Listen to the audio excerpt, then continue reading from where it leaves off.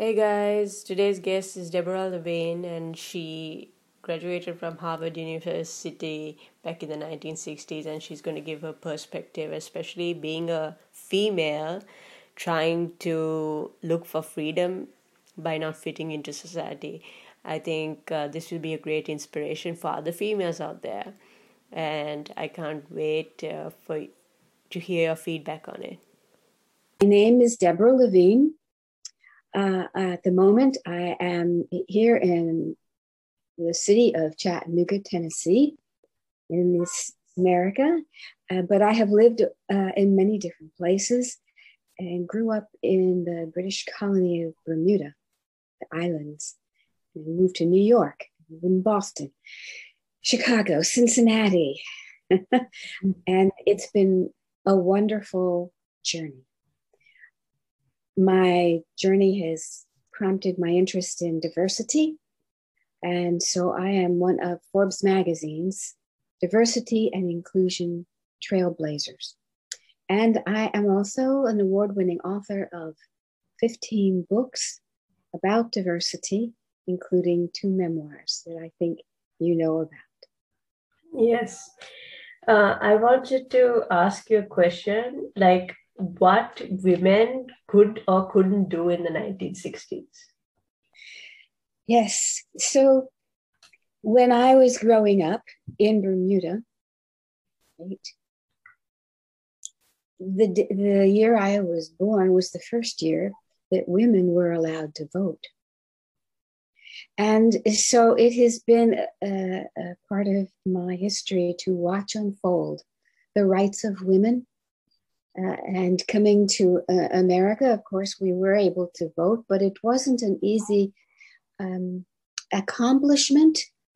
And we were not given a lot of equal access to jobs. And when I was growing up, my college, Radcliffe, was separate from Harvard. Yes. And when it combined, it was not an easy one, and that was in the 60s. And many times at that point, regardless of how well educated you were, when you went to an employment agency, you were told you had to take a typing test, and it was likely that you would end up as a secretary, which is what I did at first. And it has been challenging during those times, wasn't it? Yes, it was very challenging, and it was due partly to the activism of women during that period that things changed. I was involved in the very first Women's Liberation March in America in New York City back in, I think it was 1970. Wanting equal pay, equal access, and it's still an ongoing struggle. Yeah, I completely agree with you on that. And even this same thing happens with cultural limitations as well. Yeah, and especially when you're a woman and you're born to be a leader of some sort, whether that's a company CEO or like a founder or someone like that, it's challenging because the world kind of shuts you out of their little group. That's what I feel like. Keep in mind that I grew up in a fairly conservative household, and I was the only girl. Okay. My siblings were brothers, right? And yet somehow I managed to be the only one of us that went to Harvard, Radcliffe. And the the competition. Yeah. Yes. And it took its toll of me. My health has always been an issue, but I persevered. And that's one of the things you have to do, no matter what. Yeah. Keep going. Yeah, I feel like I'm considered the black sheep just because I don't know, like from a young age, I've been acting like a leader in some sort of way. I was like showing signs. And everybody accused me of acting that way because they wanted me to be a follower, which I was like, this wasn't possible for me for some sort. And I tried to be a follower, but like it was not working for me. Yeah, I understand all too well. Now, I will say I was very fortunate in that my parents were both college educated and unusual, and did not, at least consciously, stop me.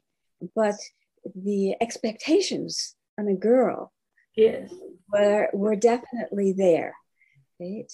So I can remember asking my father when I was very young. I said, I really don't like dusting and cleaning house. I would prefer to mow the lawn. And Joe, my brother, doesn't like to do that. How about you give me that assignment?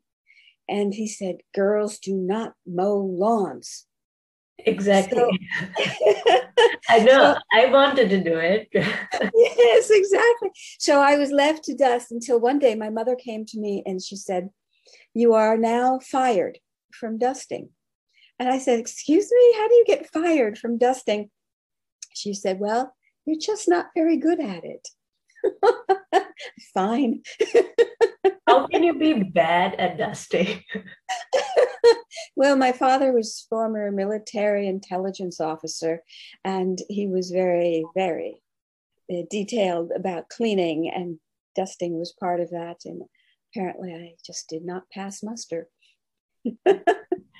Yeah, I think a similar scenario just happened to me. That's why I said, like, especially when I saw your book, I was like, she has a life that's so similar to mine. And that's what caught my eye in the book. That's why I'm so like intrigued to read it. And the similar situation that took place is like for years, I've been asking my parents whether, I can go out. Okay, but they would not let me go out all the time. And they could not actually put a finger on what type of person I was. And, I just wanted to go outside, enjoy maybe some social interactions with my really small circle. Okay, like I don't know why I had a small circle ever since I was a child. Like the way I choose people, it's like it has to be smart people for some reason. It has to be people with high standards, and these are the people I kind of like attract. And I asked them, I need to go and hang out with them, but I wasn't allowed to go more than one outing together with them. And then I think it took several years for me to actually go walking on the streets, explore. Yeah, because back in my home in Sri Lanka, like girls do not walk in the streets. There are cat calling and people whistling at us. And I do not like that. And when I got the chance to actually live alone, I managed to walk the entire streets. Like I didn't even like take the metro station that often because I liked walking. I like seeing the scenery because I was always inside the house. And yeah, and when I was able to go, they came with me to live with me as well because yeah, that's what family does when they like you too much. Yes. And I wanted to go out always. Like I wanted to do like pretty adventurous stuff like hiking. And I wasn't allowed to do that. And obviously, it took like several years for it to become prohibited for me to actually go hiking. And this was a sort of challenge, I would say. Like just to go out would be a challenge for me. And now I said, hey, mom, I want to open my business. I want to restructure the education system because we are about to head into a quite different era after the pandemic. And then my mom was like, it took again several years for them to process it. Yeah. And it took like a couple of years for them to process it because it has never happened in their life that a woman asks them, I want to start my own business. And my mom asked me I'm off limits from the kitchen. My mom told me, you can't cook anymore because you're doing business. You're kind of doing your own thing. So it's like you're off limits from the kitchen.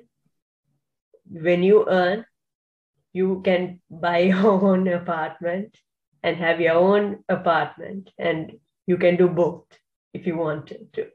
Like, I feel like people put like this red mark on you because you can do both. Goodness, my goodness. Yeah. Wow. I will say that I don't think I've had quite the same amount of limitations put on me, but my efforts to succeed and were unusual. I tried to get Harvard Radcliffe to design a major in religious diversity, which didn't exist back then. But that's awesome. Like, you have done incredible. Well, I didn't succeed. I was told that I had been accepted into the university to add interest to the student body. But once I was there, I would comply like everyone else and major either in English or economics. And I did not. And it was the first year of a new major called folklore and mythology. And one of the things that you could do in it was to have a minor in something else. So I chose to have that minor in religious diversity and ended up over at the Harvard Divinity School in classes there, which otherwise I would have been banned from. So I have designed what I felt the world needed and I needed, from the very beginning. And pushed it through one way or another.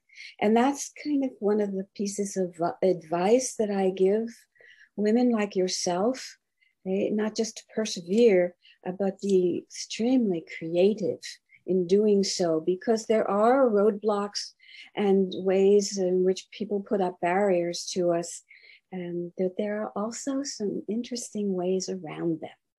Yes. And that's what I've spent my life doing. I'm also figuring out stuff like right now. I admit, like, I don't know all the answers, but like I'm like finding it out. So how did you achieve freedom at last? Freedom at last. Well, it was definitely a long time coming. I had to spend time as a secretary, right? Yeah. Then going back to being an entrepreneur. Now, you mentioned founding your own business. Yes. A lot of women do that because they don't see a place for themselves that cries out to them, here, we're waiting for you. Yeah. And so the entrepreneurial spirit, it brings us to the point of creating a business and designing it the way we feel the world will hear us, need us, and we will have a wonderful, satisfactory experience doing it, even though it'll be a lot of work. Yeah. And so my first experience doing that actually came at age 10, when we had moved to America from Bermuda, which was British English speaking.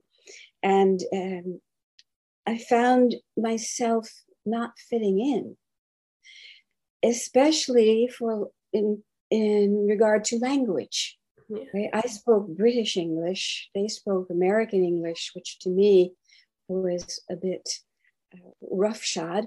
And so at age 10, I took a cardboard box and I set up my own little store outside the house on the sidewalk. And the sign said, "Learn to speak proper English here." Now, I did not charge anyone. I didn't make any money, but it was part of my way of thinking. You know, if you don't see what you feel should be happening, then you have to make it happen. Yeah. And I did teach the young kids on the block proper English. My parents never stopped me. I'm sure that they were inside laughing their heads off at this 10-year-old who could not stand the American English without some kind of intervention. But eventually what happened is I learned to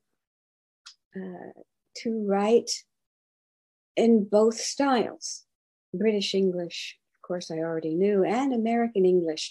And what that has done for me, right, instead of just, being separate, it has allowed me, to reach with my writing across the whole globe.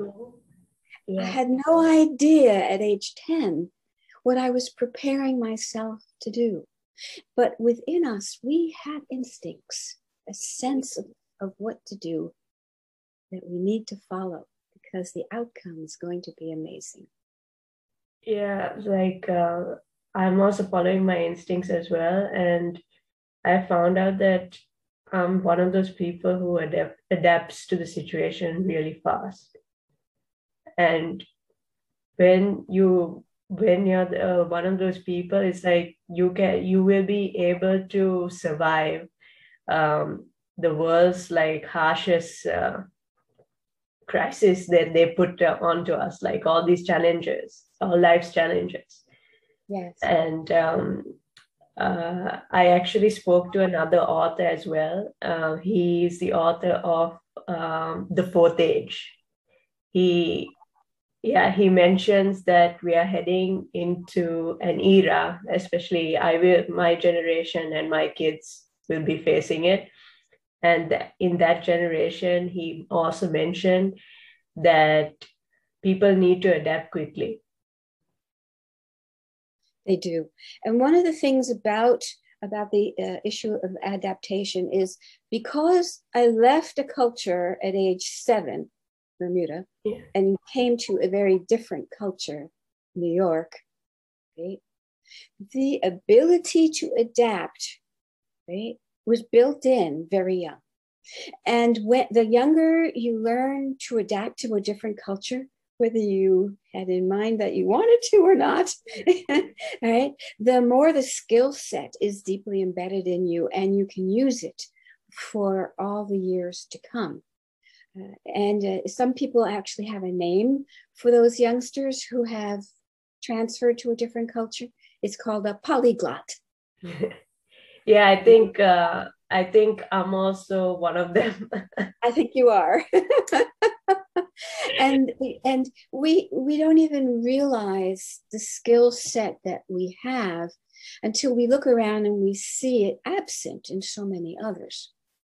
Right? And then it's almost a sense of responsibility of using it for humanity, because we can really, in many ways, anticipate what's going to happen more than most, and how that adapting will be necessary, and what it will look like. And one of the things that I've done over the years, this must have been maybe 20 years ago, is this small city, Chattanooga, Tennessee, Yes. was about to become an international hub for industry, with new organizations coming in and building plants and manufacturing.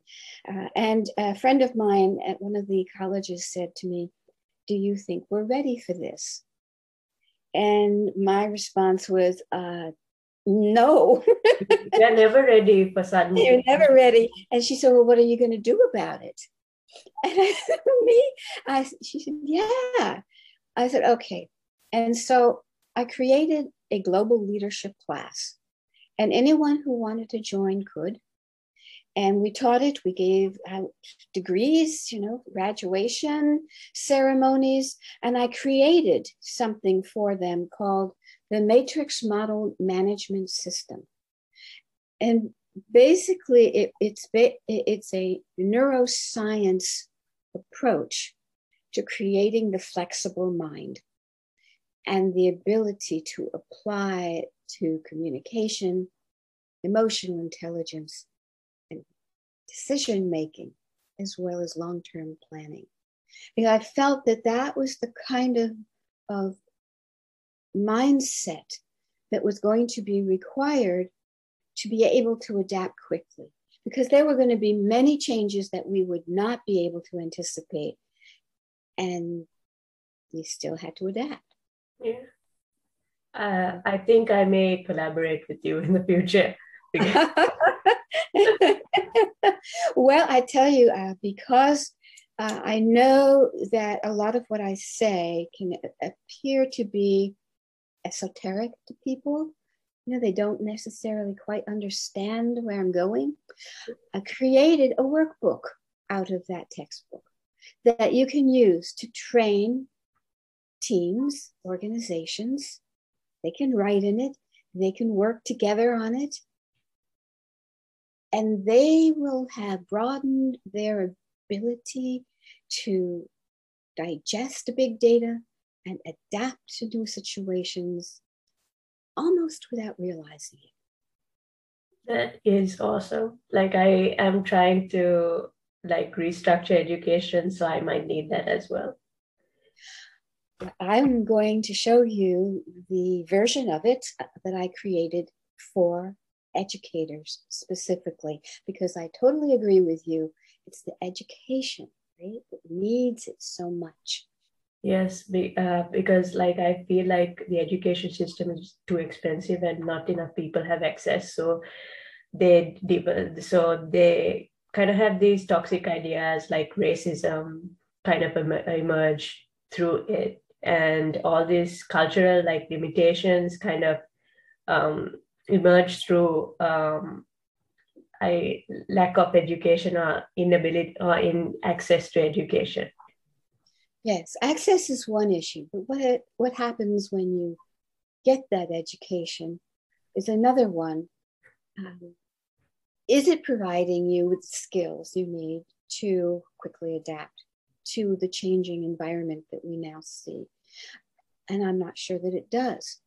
So I will get you a copy of this workbook, and what you'll see is how I translated my early studies in cultural anthropology, right, into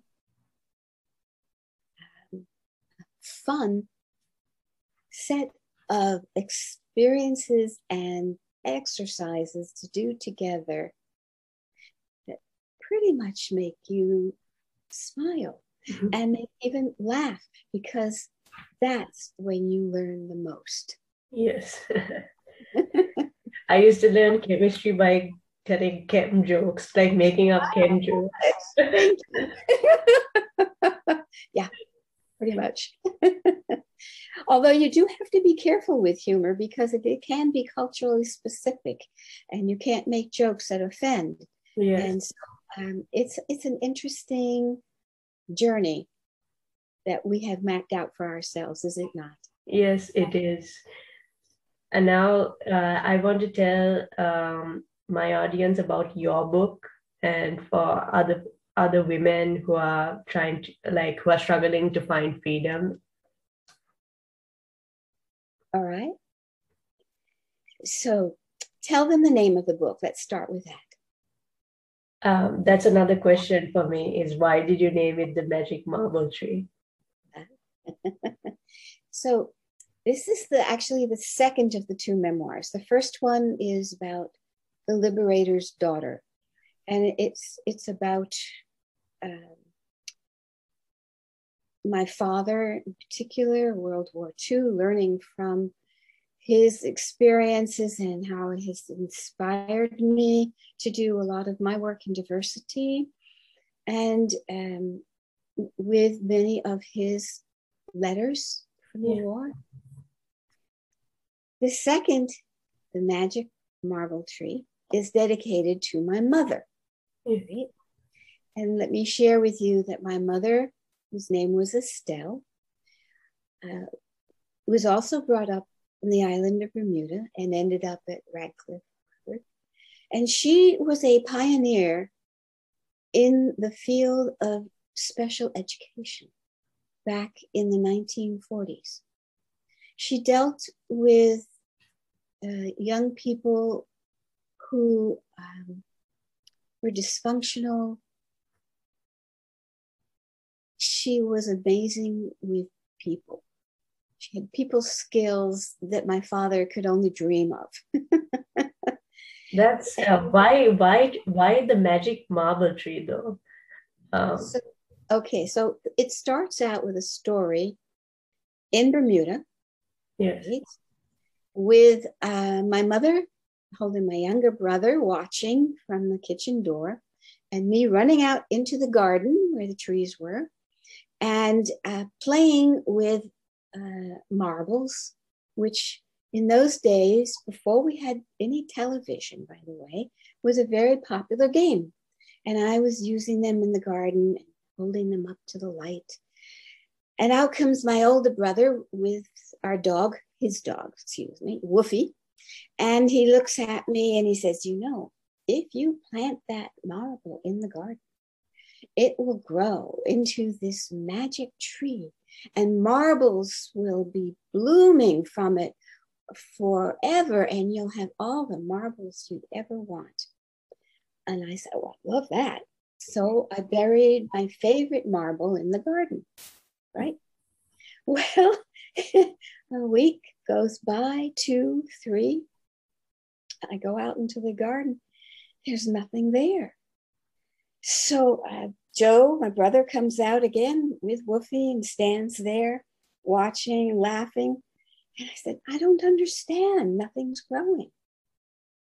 And he said, I can't believe you fell for that. You're an idiot. So I got mad and I said to Woofy, come on, Woofy, we're going to fly away. It's the magic place where the marbles grow. And off Woofy and I ran, Joe yelling, dogs can't fly. Can too. And off we went. And I searched for that magic marble tree forever. And I believe I found it in my spiritual journey.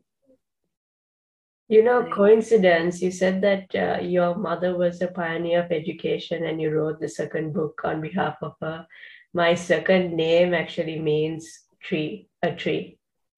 There is a symbolism to the trees. They speak to us.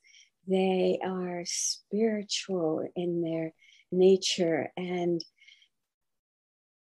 the trees on the island were just this amazing blossoms.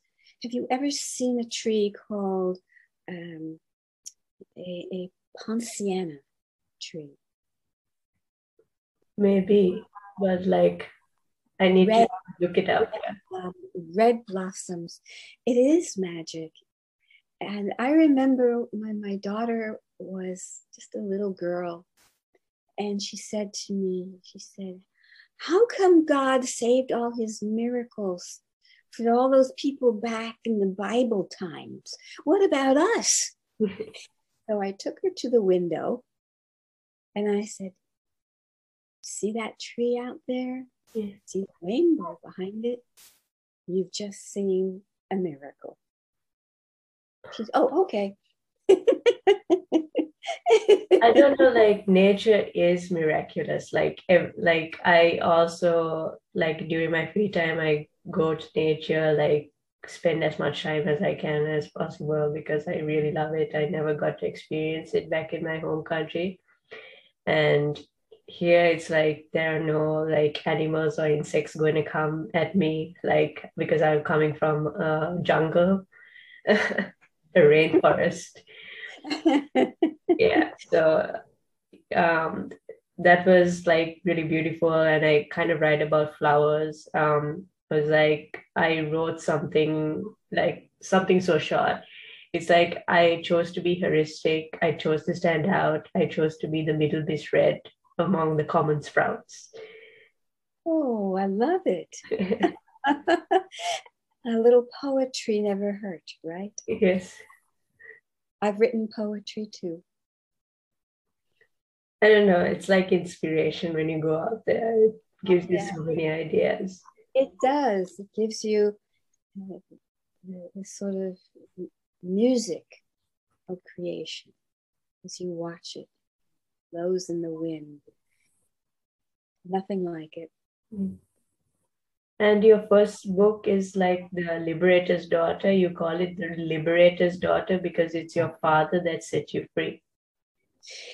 Actually, it was my father who was a liberator during World War Oh, II of one of the Nazi death camps. okay. And we being Jewish, saw the Holocaust and the annihilation of Jewish populations by the Nazis.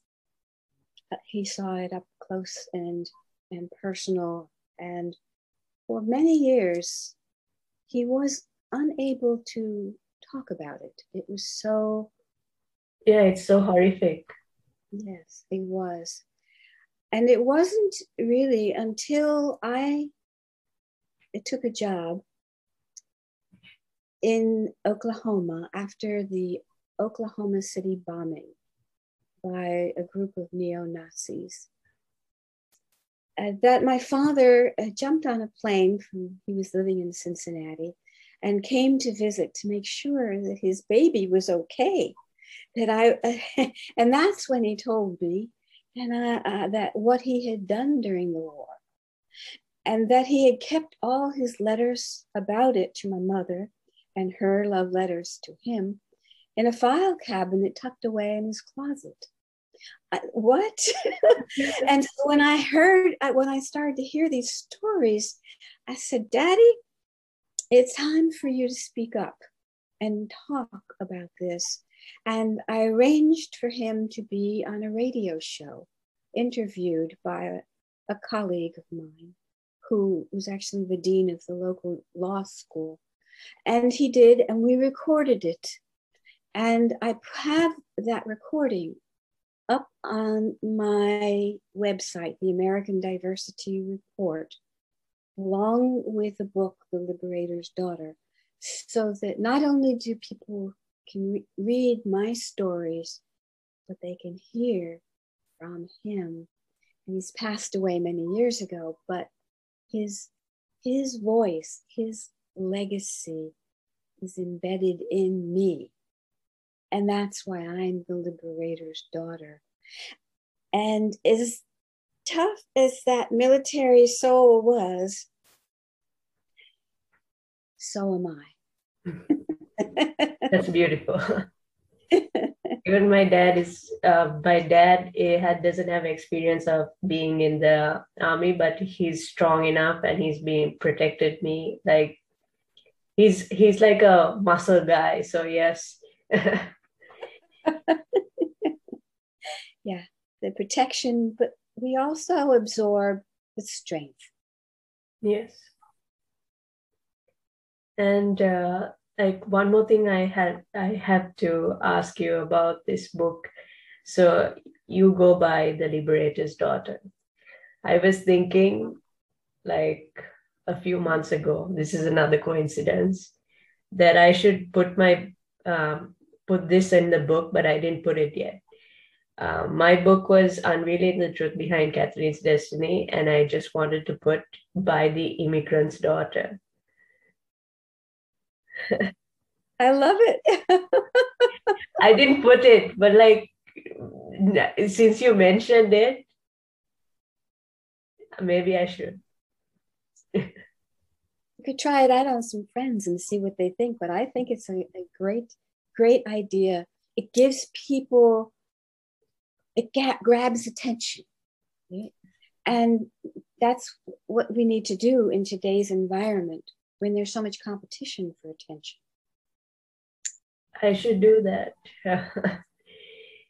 And this podcast will be the immigrant's daughter meets the liberator's daughter. I love it.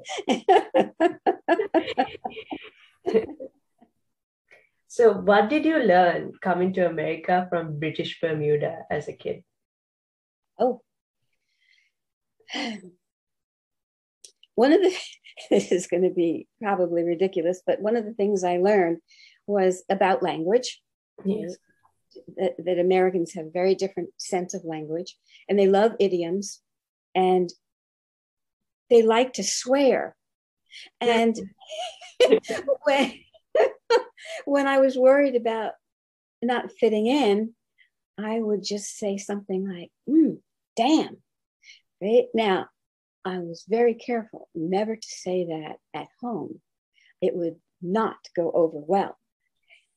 But understanding the two different cultures, the directness of the Americans and their independence, it was fascinating.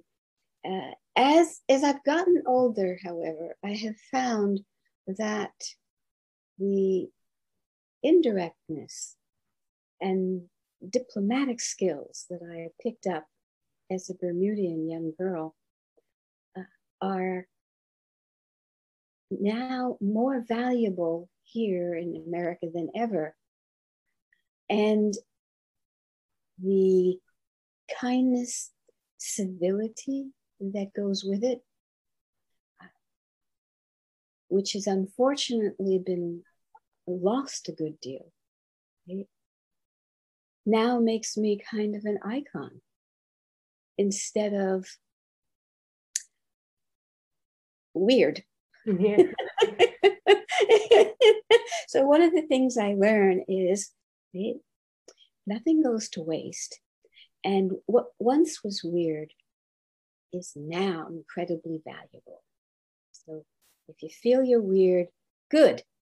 I have always felt incredibly weird, and I felt like I don't fit in anywhere. No Good. matter in my home country, nor here, like I didn't feel. I don't feel fit back in Bermuda either. But the reality is, once I stopped trying to fit in, it all came together.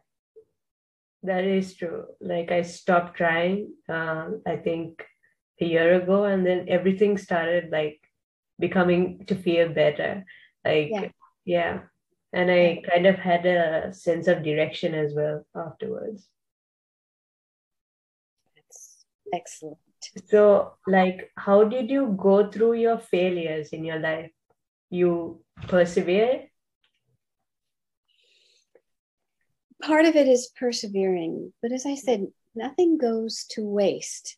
Yes. I didn't realize that when I was younger and had to spend some time as a secretary making the coffee for the office gentlemen. But now I've got great stories to tell. And I wrote it all down. And writing has helped me get through so much of the difficult times. So I started to keep a diary when I was just 8 years old. I feel you. Yes, The same thing. right. And it helps so much. Yes. Right? Stories, the transformation. When I first came to America, I became very ill. I caught everything, mumps, measles, chicken pox, you name it. And I lay there and I thought I was going to die. And one of the things that came up, I was just 8 years old, was I may die, but I don't want to disappear. I want to be remembered. I want a legacy. I want somehow to make a difference. So I took my diary and I wrote, I was telling this to someone the other day, they were astounded.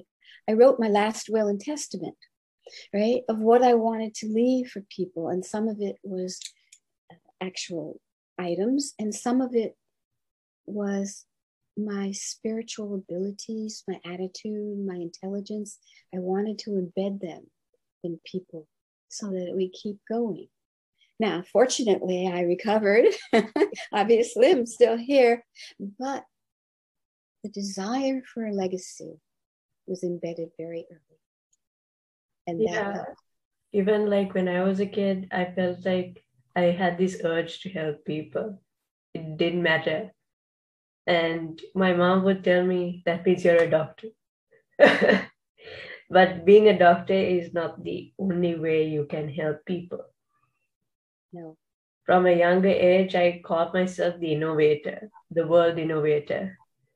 But I didn't know exactly that this was what it meant. Like at the time, I was like 9, 10 years old. I would call myself the world innovator. The urge to make a difference, to help people, I think, I don't know if we're born with it or not, but I think it comes to us at a very early age and it doesn't go away. It just adapts to new situations and how you want to do that. I created the American Diversity Report 15 years ago, before there was even such a thing as a blog, right? I put it up online. A friend told me to do that rather than a PDF. And I started to get articles from all over the world and giving people a voice through their writing. It just has sustained me. Anytime I have a bad day, right, I work on it. And all my wonderful contacts around the world, and I'm reborn. I will write about my venture also on your. Thank you. Yeah, yes. As well. What was the first reaction to people when you created it? What's first reaction? It was originally just a PDF newsletter. Okay? And I remember being in a meeting somewhere, and a gentleman came up to me who was an IT director of the local newspaper. And he said, I recognize what you're doing. I don't think you do. And I want you to change from this little PDF to an online website and greet the world with what you're doing. Because I was just doing a few little articles here and there. I ran something called the Women's Council on Diversity. We did a lot of work. And so I said, okay, help me. And so he created it online and we got going. And then I got hacked and death threats. And unfortunately, the death threats went through every website this man hosted. And he called me up and he said, look, you're smart. create your own platform, do everything yourself. I'm sure you can, because I'm out of here. Bye. So, there you go. You adapt. And off we went. And I launched it. And one of the colleges loved the idea so much, they hosted the launch of the American Diversity Report, which frankly kind of freaked me out. You know, like, why don't you warn me when you're going to pay attention? Kind of thing. And the dean of the college got up there and started talking and started telling people all these wonderful things about me. I couldn't stand it. I went and I hid under the staircase, you know, like this, until he was finished. And my husband came and dragged me out. He said, "They're waiting for you." Okay. I wasn't used to being in the spotlight. That has taken almost as much of my energy to adapt to as anything else. When you do get that. Yes. I feel the same way, because even I'm not used to the spotlight. I just act like my normal self. It will evolve beautifully. It will. But it is part of the journey. Yes. Okay. It will evolve like, to evolve from like a caterpillar to a butterfly. Very good analogy. What prompted you to create your first community coalitions, and what did you learn from it? My first one, let's see. I was in Chicago, and I was the interreligious affairs director for the American Jewish Committee in Chicago.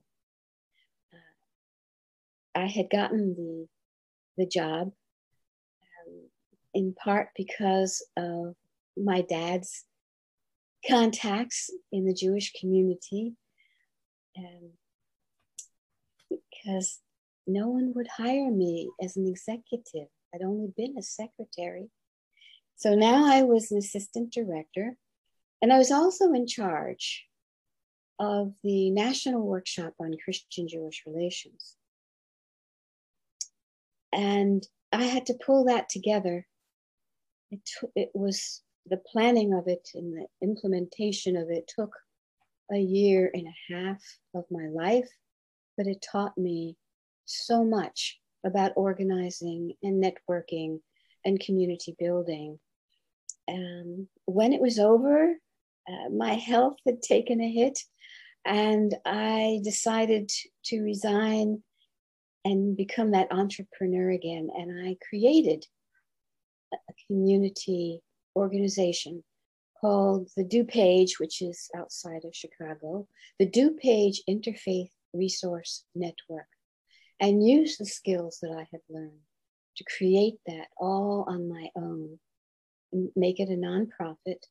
And that was 30 years ago, and it's still going today. I feel like it's destiny or something that I came across you, like, because we have so many similarities. Like, you can teach me from your own past. Well, I certainly understood at that time that I was doing something that came under the category of pioneer. Yes. And so I started again to document all that I was doing, because I thought maybe what I was accomplishing might be useful to somebody else at some point.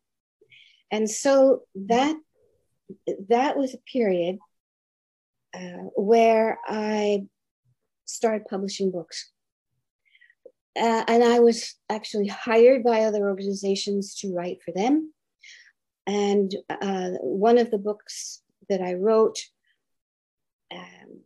Teaching Curious Christians About Judaism, it was used for years and years until people ran out of the copies. And then I was asked to revise it, and I did. And one of my mentors, colleagues, took that book to the Vatican as a gift for Pope Francis. And I certainly never saw that coming when I was creating back in the day the books that I started with. But I realized then, somewhere inside me, that not only was I a pioneer, but I was a teacher and a mentor, and I would have to document everything. So the next book was Religious Diversity in Our Schools. And that was created because the education system was not able to do it themselves. Wonderful.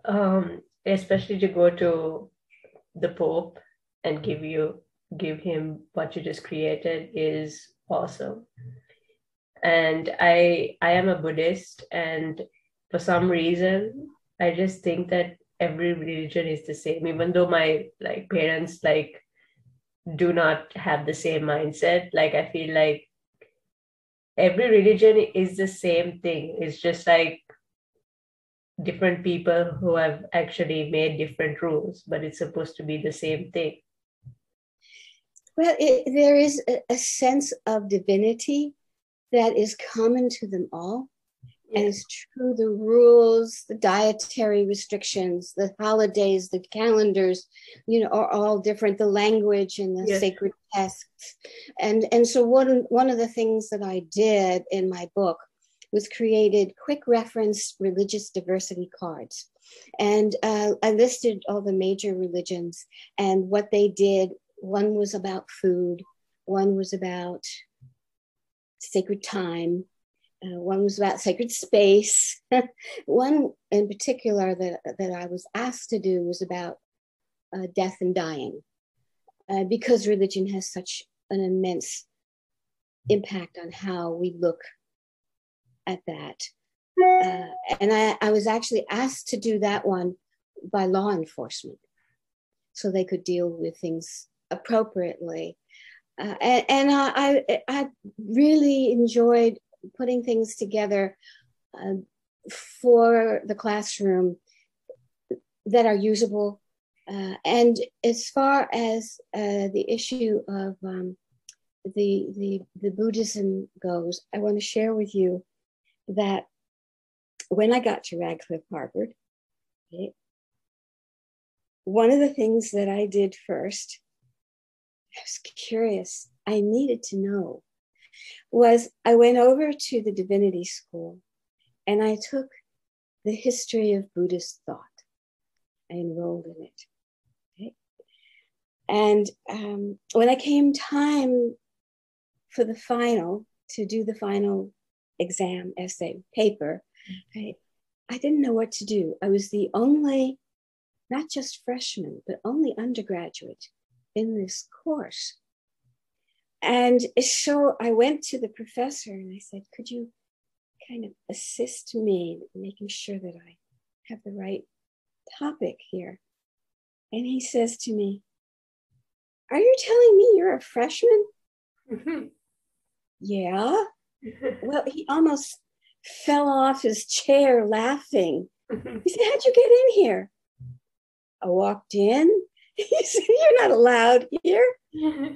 Oh, he said, but I tell you what, we're going to give you the chance to do the exam, pass the class. You'll get a good, decent grade. You've done well up to now. Okay.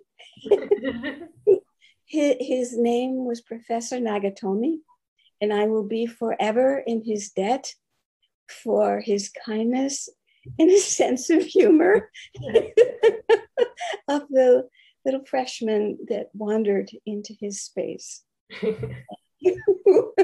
I am curious also. When I need to know something, I would I would go right away and then check it out. I don't have barriers. I don't know why people have put these imaginary barriers or rules. I just go and find out for myself if I need to find out something for myself. Yeah, and that's what makes you special, to keep exploring, to go after the information. Now, sometimes now online you can find out just about anything, but back in the day it took a little more effort. Yes, because the books were so thick and you had to find everything like through the books. Now you have just Google search and it just comes up. Yeah, yeah, it wasn't that way. You Yeah. had to really work at it, and you had to spend a lot more time in libraries. Yes. I can't tell you. See this behind me? Yeah. This is me. This is the books.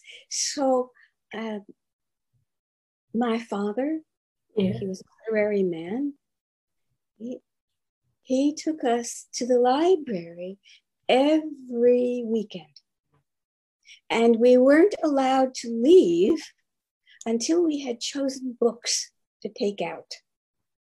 I love And those old-fashioned books. It's like vintage. yes, and he had to approve of what we had chosen. Okay. And if we hadn't gotten the right books, he would choose them for us.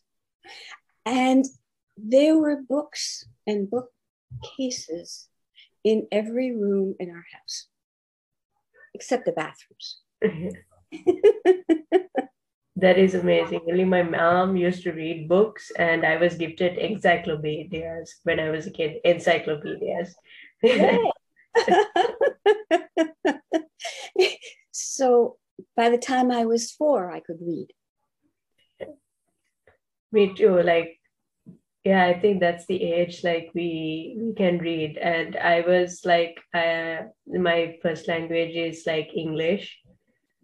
So like in the classrooms, the teachers like taught us English, but like I find this like phenomenal because I was a kid and I was trying to understand my mother tongue through just words and actions. And I wasn't taught the language until I was like 8.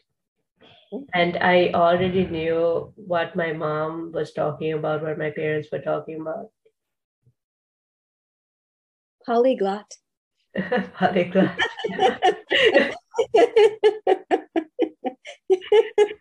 It's like I observe a lot and I listen a lot. I speak less, especially in classrooms. And when I'm trying to understand like someone's behavior or behavior patterns. Yeah. And that's how I kind of like came up to this level, I guess. Even understanding relationships and how it took place back at home and here abroad. It's a new experience for me. But you're viewing it like the scientist. Yes. Element 1, element 2, put them together. Do they blow up or do they make something up? Yeah. Like I have a lot of trial and errors, and I try to do a lot of experiments. Like it's the way, it's how I learn. It's basically how I learn life, how I learn to understand these new types of people, how I merge with their cultures. There has to be, I mean, a lot of people consider me like the odd one or the person who's doing everything wrong in a sense. But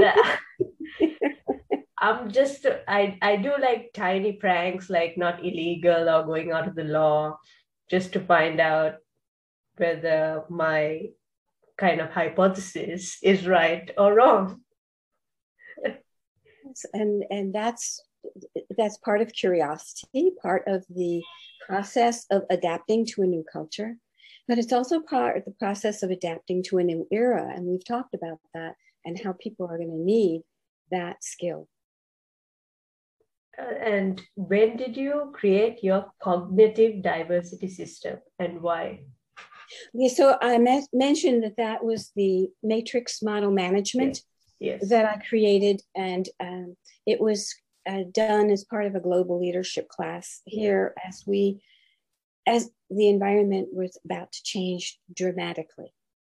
right? And it was already in process during the time when I was creating the Women's Council on Diversity. And I created that. Sometimes, you can't put a name to your instinct, but I had gotten ill and had to resign my job. I was very much alone. I decided to pull together my women friends. Let's network. Let's have a lovely time together. Right? And I like the diversity. And this is a small town, but a lot of them had never met, the diverse groups. We came together, started discussions, and then 9/11 happened. Right? And people were terrified. Everything changed in our environment suddenly. It was chaos. And that's when the Women's Council, right, morphed, changed from a sweet group of women to a powerful, pioneering group in diversity and inclusion in chaotic times. And I made sure that we had monthly luncheon, we call them brown bag because you brought your own lunch, meetings with different speakers. And so you could hear from different cultures and different ideas, and that we were all in this together.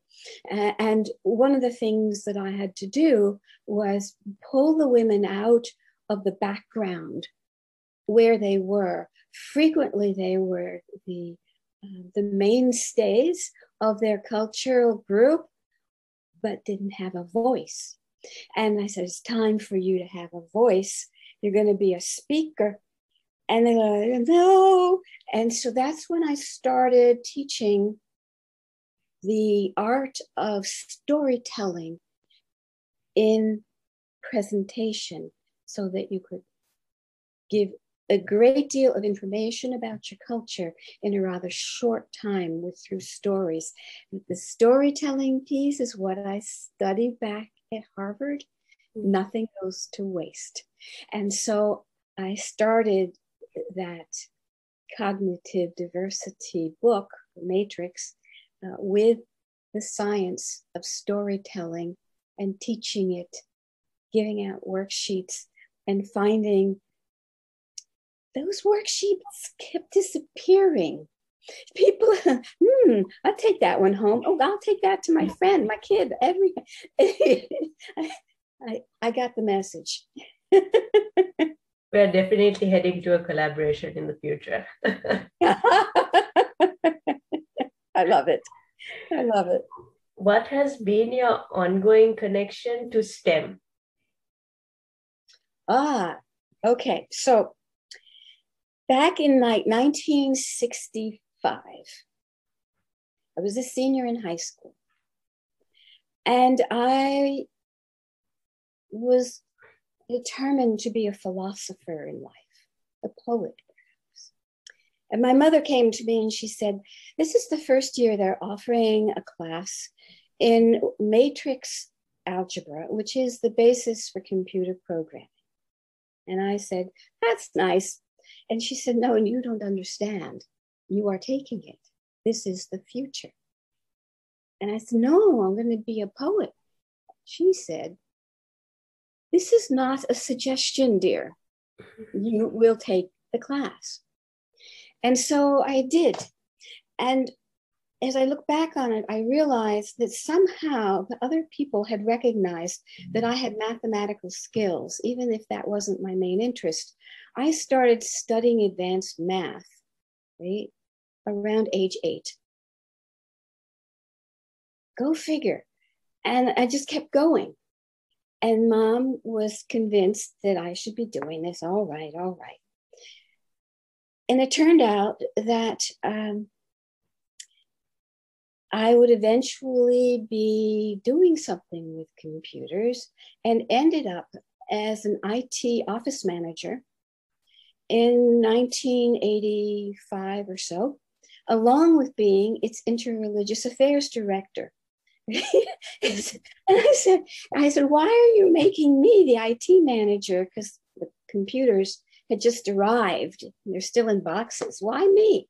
And he said, because you're the only person in the entire office that has even touched one. So I didn't have much choice. I was it. And I like to tell people what it was like back in the day when it broke down and I had to call the manufacturer, and they talked me through disassembling the computer's hard drive and cleaning it with a number 2 pencil, right? Well, if you get to do that, somehow people realize you can do computer stuff, you can do all this STEM stuff. And I ended up teaching technical writing at a college for engineering and computer science, and doing quite a bit with the Women's STEM Club here in town, speaking, introducing them, publishing their articles, giving them a voice. And I've done it for almost 2 decades. It's one of the things that is truly my delight to do and honored. Yes, like I found a similar experience once again because like I was doing sciences and at the start, like I wasn't really good at math because my teachers weren't that good. And then but the age of 15, like I was doing physics maths also without doing physics. It's like mechanics. I was doing mechanics. I was like, what is happening? I used to be bad at that. And my uncle used to teach me. And I was like, because I was trying to figure out things by myself. And I love it. I did weird stuff to get there, but ultimately I got there because I did stuff nobody else would do. Nobody else would do every sum in a book. I did that. I love it. I love it. My husband was a design engineer before he retired, and we say he does the design around physics and physical things, and I do the design around human things, but we both have the same intellectual curiosity and drive. Mm-hmm. So it depends on how you approach the situation. I didn't know that I had that ability to kind of do it. Like I was doing it my own weird way. Well, it's amazing that we don't realize at the time what's happening. 40, 50 years after taking matrix algebra, one of my classmates who I was in the class with, when she realized I was taking this job at the College of Engineering, she wrote me an email and said, finally, you realized what you can do. I don't know. I realized a lot of things about myself, especially when I shifted environments. I also understood my psyche is faster than most people. And I didn't realize that until my environment sort of changed. I thought I was the same as everybody else. But their psyche was a bit slower, especially considering not only academic stuff, real life situations, practical situations. I realized that a lot of Western people's psyche is too slow. It's interesting. Slow may be one way to describe it, but I also like to think that we have additional neural pathways. Yeah, I think they haven't fully grasped the capabilities of their psyche. I feel like there's still more to go and they don't know how to do it because they never challenged themselves. So I think that they can get there, but they never challenged themselves the way I did. Well, I think it's interesting that some of us are born attuned to it, right? And fall into it, and then keep going and practice, and it becomes bigger and bigger part of us. And others do not have that background, and it's very difficult for them, but not impossible. I think you're Yeah, right. not impossible. It's hard. Like it's hard to like get in tune with it. It's really hard too, because like I remember as a kid, like it was really hard for me to get a lot of things, but I tried my hardest, and because of that, like I think my psyche has gone faster. Yeah. Well, that's what happens when you find that the magic marble tree that you planted is actually you. Yeah, so inspirational. How did you get involved in religious diversity? Okay. So I didn't set out to do that as part of my career. My I had been a dancer, and I had my own dance company, and I was doing even some publications around history of dance. I love history. In this particular case, it was the Baroque period, French Baroque. We can talk about that one day. And what happened is that my mother became quite ill with cancer. And in her honor, when I went back to school to get a master's degree. Although I had designed it for arts and economic development, I had a piece in there that was about religion and how it has what role it has to play in urban planning and development of communities. So when I graduated and she was so sick, in her honor, I took a job at a Jewish organization. That was part of my reason for doing that, because she was the principal of a Jewish school, and I actually applied for a very different job. It related to urban planning and politics, and they said to me, "Well, we don't want to give you that one, but we'll give you the job of being director of what they called interreligious affairs." And I said, "Oh, why me? I don't know anything about that." And they said, "Well, you grew up in Bermuda as the only Jewish little girl on the island." Yeah, that was a long time ago, guys. "And you studied religion at Harvard Divinity School."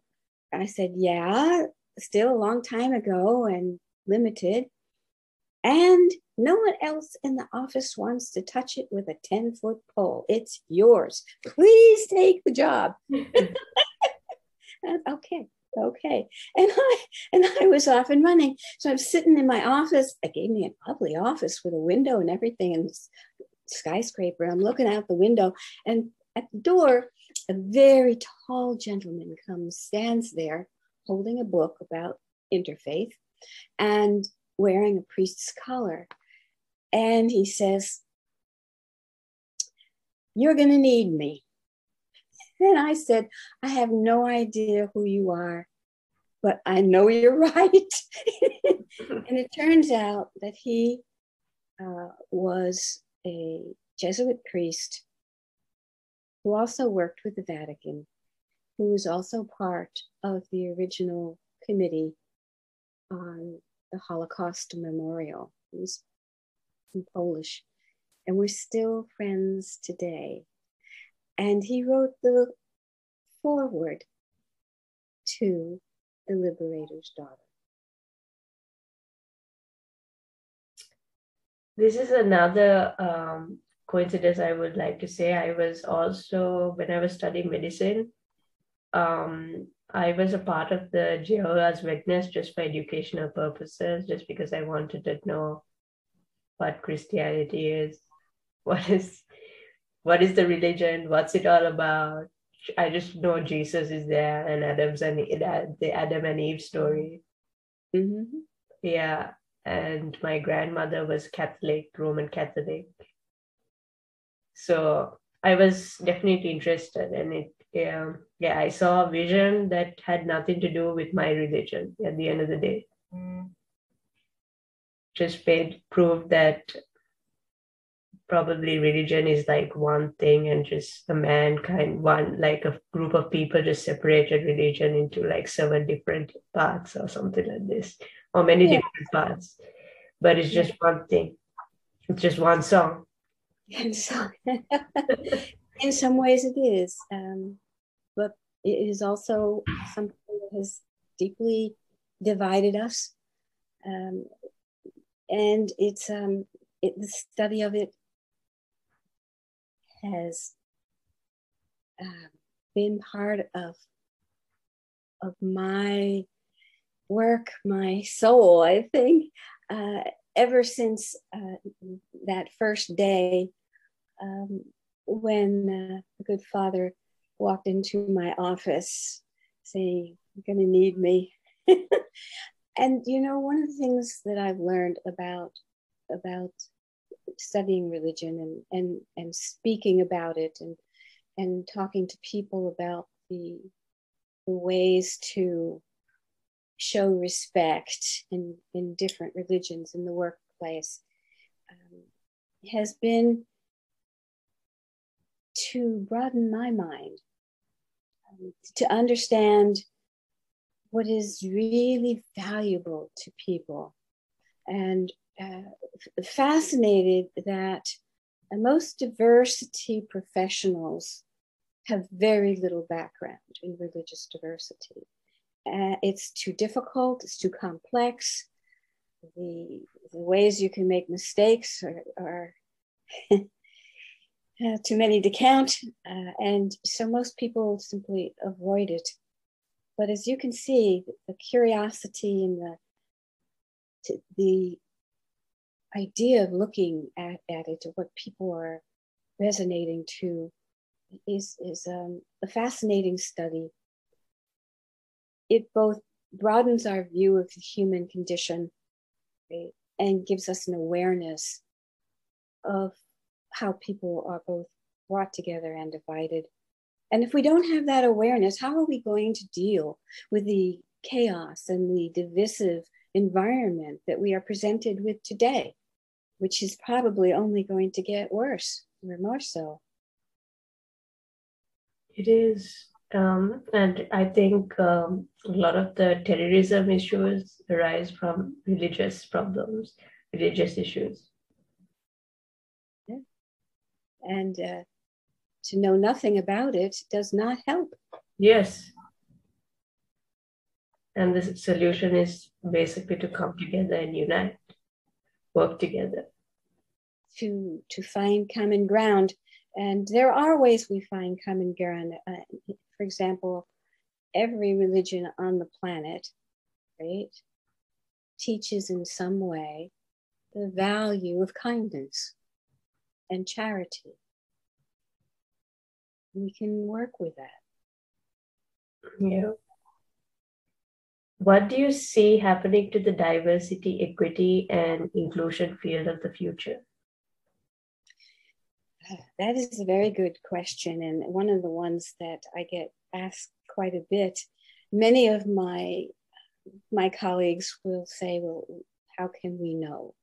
But the reality is many corporations and organizations are looking to redesign their efforts around the diverse workplace and dealing with diverse vendors and diverse markets. Everything is up for grabs right now. And what that means is that they are looking for ways to communicate and engage diverse people, realizing that they hadn't done a great job of that in the past. Now, I just gave a presentation about this, and it's up on the American Diversity Report, talking about over the years the changing terminology involved in the diversity field. And it's quite amazing, from diversity to inclusion, to equity, to belonging, to cultural competence and awareness, to allyship.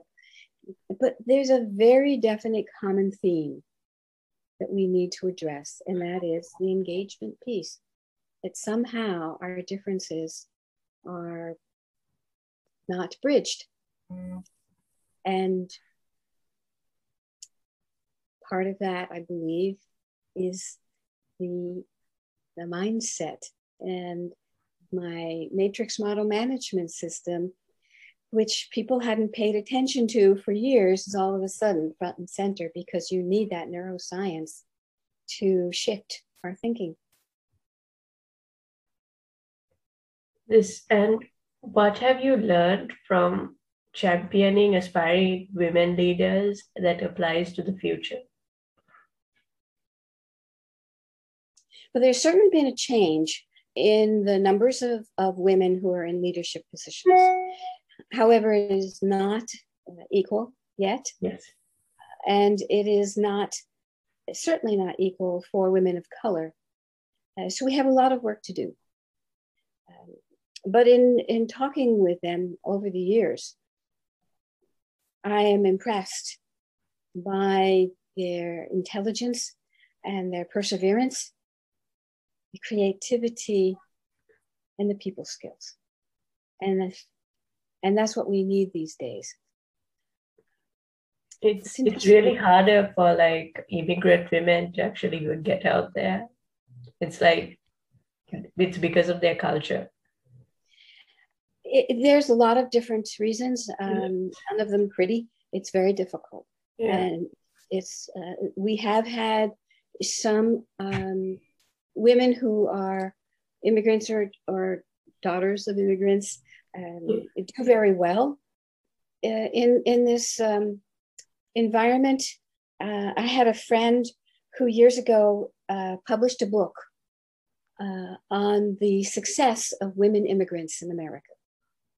And she interviewed maybe 24 of them and put them into the book so people could see their journey and how they did it and be inspired by that. And she included me in it. Even though I was technically born in this country, I did not grow up here. We moved after I was just months old back to Bermuda. So she considered me an immigrant too. And it was impressive that she would do this. And I think we need that more. I'm going to talk to her after this webinar, this podcast, and ask her to do the second in the series, which she hadn't anticipated, but I'm telling her maybe she needs to. Yes, and people also don't know what feminism actually is. It actually symbolizes equality, but it's termed feminism. It's like it's a confused, coiled up term that everybody gets confused of, because women weren't treated equally, and that's why it's stated as feminism. But it actually is gender equality. It's the very definition of gender equality. It is. Keep in mind, back in the day when I was part of the early women's movement, that there was a pushback against us as being annoying, loud, unhelpful, disagreeable. And that's when the term feminist, a follower. We were meant to be followers as they in their mindset. Yeah, exactly. And the word feminism took on a very negative quality in their minds. And I believe that people, they may not know the origin of the word feminist, but they sense there's a negativeness to it. And that is where it comes from. Back in the day, there were rather famous women, not just men, who objected to the women's movement. so unfortunate because they have to, like, I would say small minds for them. Different way of looking at the world. Yeah, different perspectives. So I would say like small minds. That's how I would label them. Do you think That's fine with me. do they get mad at it? We've never had a female president of the United States. There's a reason for that. Yeah. It's only first ladies. And we had to get married to actually get noticed. For the first time, we have a vice president who is female. First time in centuries. And it's an immigrant. Yeah, she's an immigrant as well. Yeah, and it's one of those things where the pushback is inevitable. You see it all over. It's tough. It is.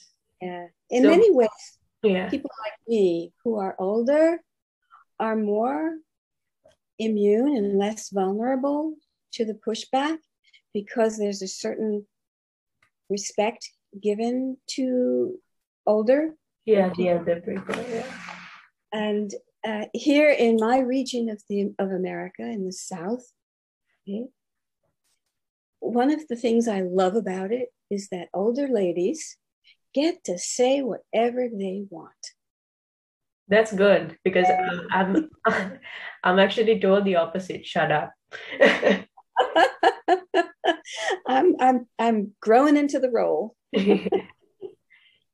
So, how would you like to end this podcast? Any motivational quotes or advice you would like to give young women out there who are trying to pursue their dreams? Keep in mind, right, that the decisions you make, are wonderful in your life, but they may have some impact on other people too. So write, keep a diary, keep your history going, because someday you're going to use that in ways you can't even imagine now. And people will just say, thank you. Your legacy will be larger than you had ever thought. That's incredibly beautiful. Thank you, Deborah, for joining us on Teo Podcast, The Pandemic Press. We'll link all your details on the description. And if you ever want to come on our podcast again and speak, you're more than welcome. Thank you. I'll take you up on that. Glad you guys enjoyed the episode we had, and see you guys next time on Teo Podcast, The Pandemic Press. I'm your host, Rashni Hevawasam, and I am signing out.